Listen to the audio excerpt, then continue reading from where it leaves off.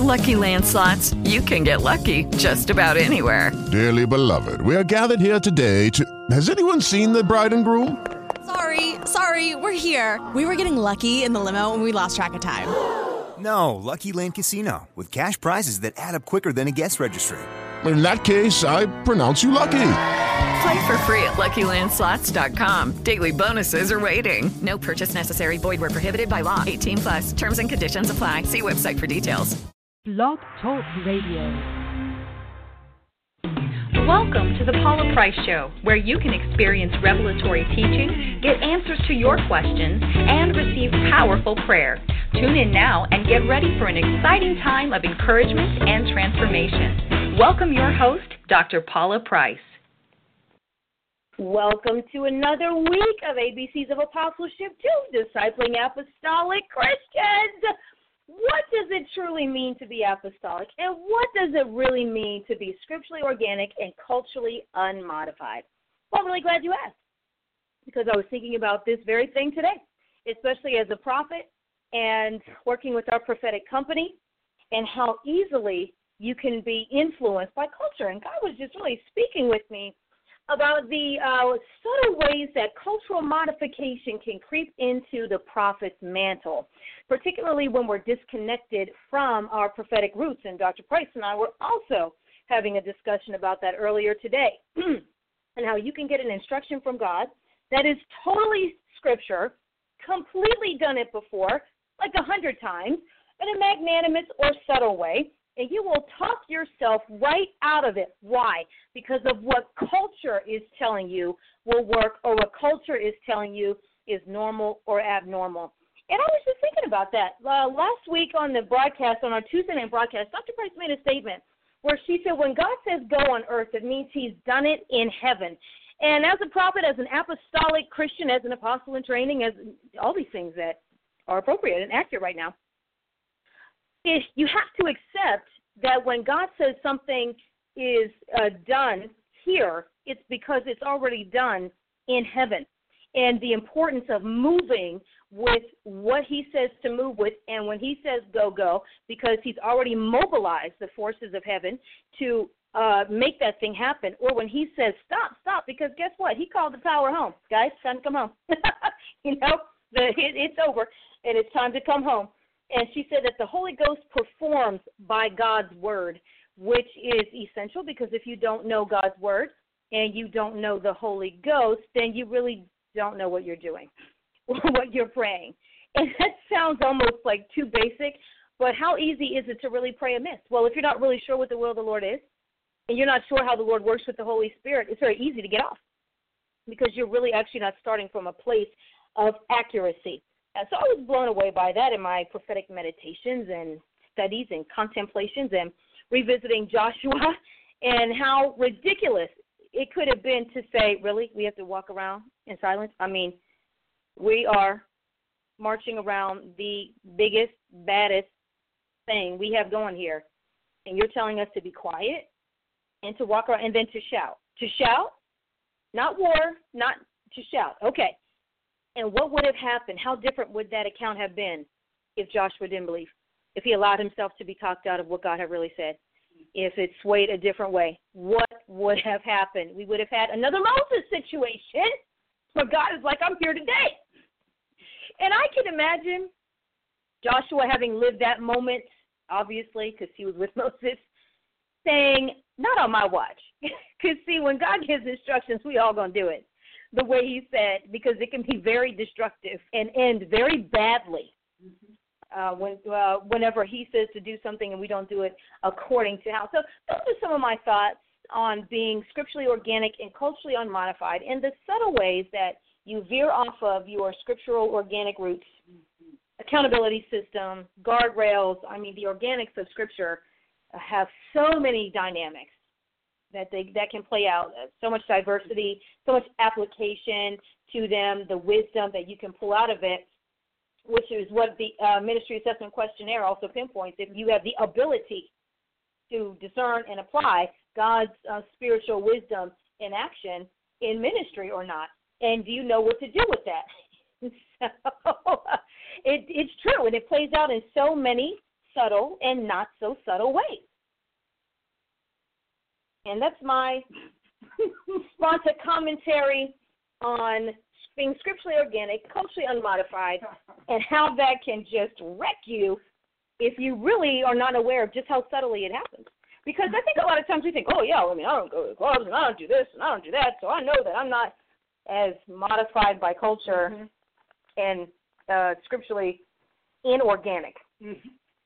Scripturally inorganic. I'm loving it. You know, I appreciate the fruit that God has given me, and you all have been just faithful Christians, faithful trainees, etc. And I'm grateful for that because, you know, today, actually, I was working on, because, you know, we have our Organic Sunday. Organic Sunday! All right. We have our Organic Sunday. Yes. And so, so as a result, I have been putting in, you know, the work, you know, getting ready for the presentation because we're going to start unpacking cultural Christianity. We're going to start unveiling it because sometimes, as you ended your commentary, the truth is sometimes people think that I'm okay with God, God's okay with me, and because people think God is meddlesome and that he's finicky or picky or you know, hot-tempered or have a hair-trigger temper, they don't reconcile that God is the Almighty. He's our personal Savior because he's in our person. Not because he's our valet?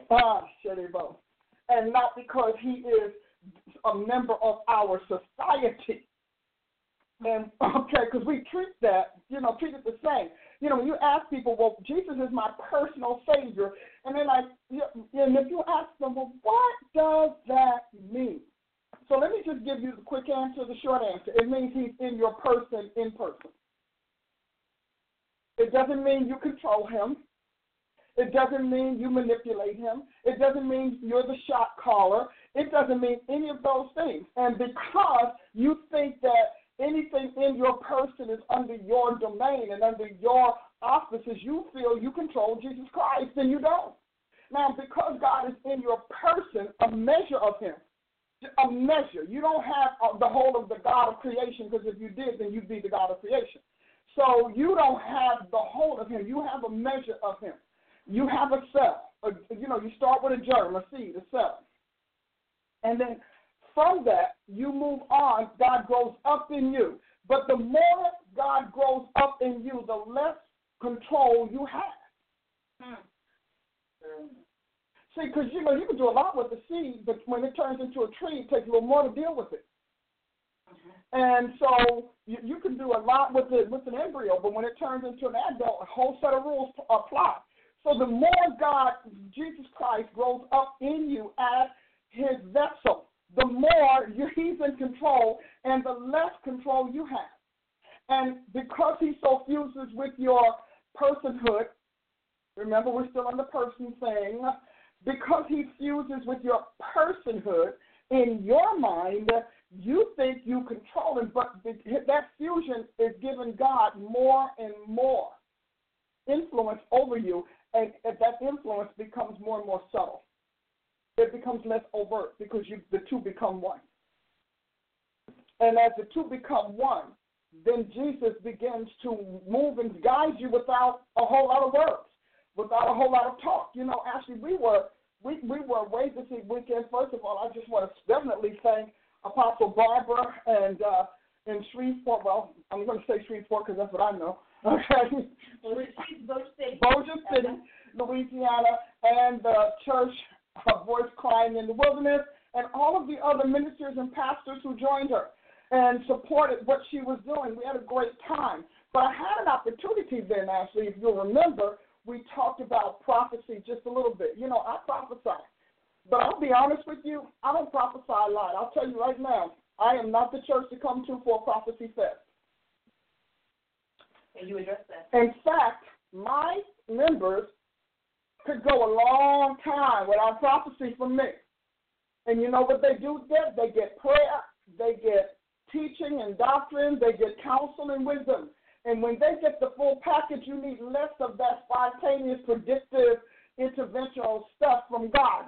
God literally begins to move through what he's delegated me to give his sheep. So they don't get a lot of prophecy, but I know that the body of Christ has become prophecy dependent and prophecy addicted. Now, I wish I could call it prophecy, but it really isn't. I've been with the Lord, and I've been very intimate with God since 1982. I've done books, 300, 400, 500, 600-page books from him that are his, all based on his word. And if you can I can honestly say I probably have put in print somewhere around maybe 100, maybe 100,000, maybe more than that, maybe 500,000 words from God in all of the writings that I've done, literally.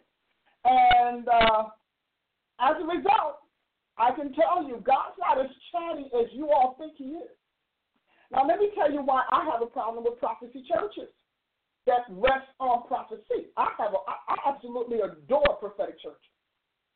Prophecy churches, and you should know there's a difference, very, very, very destabilizing to the body of Christ. So I have prophets, and they do a lot of things, and they don't prophesy as much either because I don't have prophecy fest. We're not going to just run around and circumvent the wisdom of God, circumvent the logic of God, circumvent the will of God, the righteousness of God, the holiness of God, the destiny of God, for you to have some sort of wonderful party slinging when you say it's the word of the Lord. Now, I'm telling you, because there are a lot of you who will listen to me, you are prophets over churches, and you have prophetic churches, and you need to know what they do outside of prophesying, because God doesn't chat that much. I mean, think about it. We have what they call the time Samuel. The word of God was rare in those days. People were going crazy. What is the Lord saying? You know, they had periods where God just wasn't saying anything. And then you have periods where God was speaking to a certain few or only speaking on a specific issue. Now, we're going to talk about this on Prophetic Ed, but I feel led of the Lord today, actually I feel impressed of the Lord, to tell you God is not that chatty. I have been dealing with people, and I look at them, and I see prophecies, nothing but a bunch of prophecies all over their being, all over their person. They are locked in confusion. They cannot obey God. They can't read the scriptures for themselves because all of those words are constantly speaking into them, because words have life and they have spirit. The purpose of the words being living is that they etch themselves in your memory and they etch themselves in your recall. So they have to do that. That's why words are heard or read, because they have to do something. And I said to them, God is not a prophecy center. God is the sovereign of creation. He has written a book on every life. He has time-coded it. He has generation-coded it. He has event-coded it. His words are coded, and they're not coded to come to pass just because a prophet has nothing to say or wants to look good in front of a crowd. That is not how it works. So many of your lives are bound up, tied up, yoked up, set back, set down, and I can go on, simply because you have too much prophecy in your soul. And the purpose of prophecy is for God to bring his word to pass. And if he's giving you a jumble of words, guess what will not happen? You won't know how to prioritize. How did this happen? The cookie button in at the wrong time. So you don't know how to prioritize. You don't know how to go forward in your life. You don't know what to do. Lucky Land Casino, asking people, what's the weirdest place you've gotten lucky? Lucky? In line at the deli, I guess? Aha, in my dentist's office. More than once, actually. Do I have to say? Yes, you do. In the car before my kids' PTA meeting. Really? Yes. Excuse me, what's the weirdest place you've gotten lucky? I never win and tell. Well, there you have it. You can get lucky anywhere, playing at LuckyLandSlots.com. Play for free right now. Are you feeling lucky? No purchase necessary. Void where prohibited by law. 18+. Terms and conditions apply. See website for details.